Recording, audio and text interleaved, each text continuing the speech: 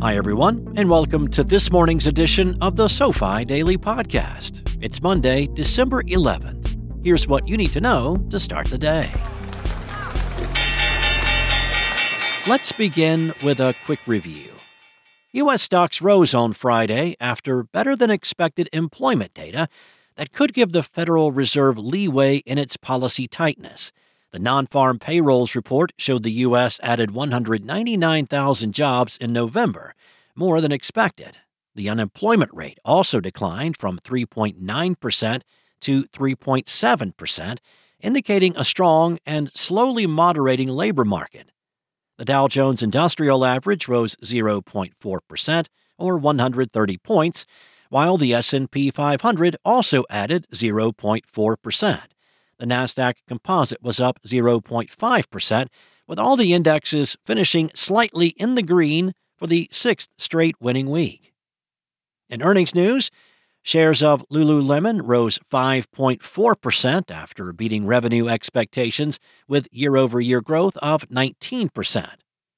Shares of DocuSign added 4.8% after beating top and bottom line estimates.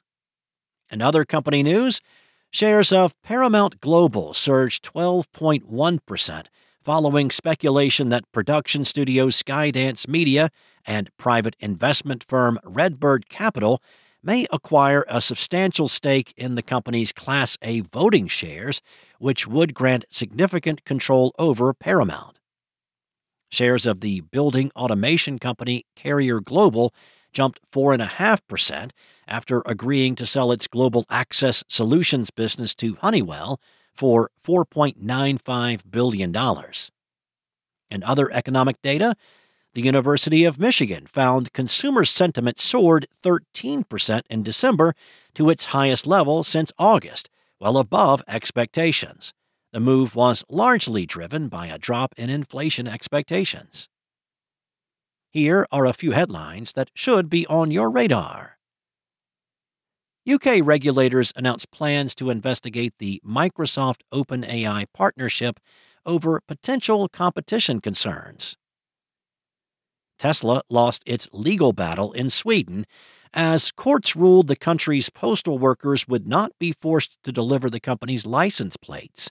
To make matters worse for the EV leader, Finnish transport workers plan to begin blockading Tesla vehicles on December 20th. Finally, the EU is considering reopening a case against the U.S. at the World Trade Organization regarding steel and aluminum tariffs. Here's what to be on the lookout for today. U.S. consumer inflation expectations for November will be released. We'll also get an earnings report from Oracle. Last but not least, here is one non-finance-related thing we learned today. Montpelier, Vermont, is the only state capital without a McDonald's. That's all we have for you today. We'll see you back here tomorrow morning. And in the meantime, don't forget to check out the SoFi app.